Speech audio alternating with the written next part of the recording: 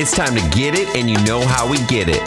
Americano, the podcast about all things business and personal growth with your host, Eric Vonheim. So recently I spoke about give more than you take, and I wanted to expand on that. The idea being that if we purely focus on what we're getting in return out of everything that we do for others, either in our personal, professional relationships, I think in many ways we're shortchanging ourselves.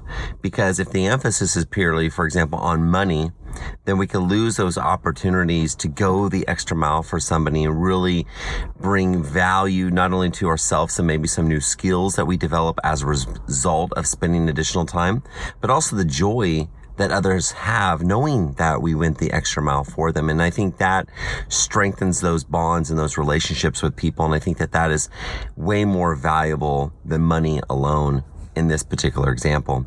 So I would encourage you, encourage all of us, myself included, let us think about ways where we can give more than we take in both our personal and professional relationships.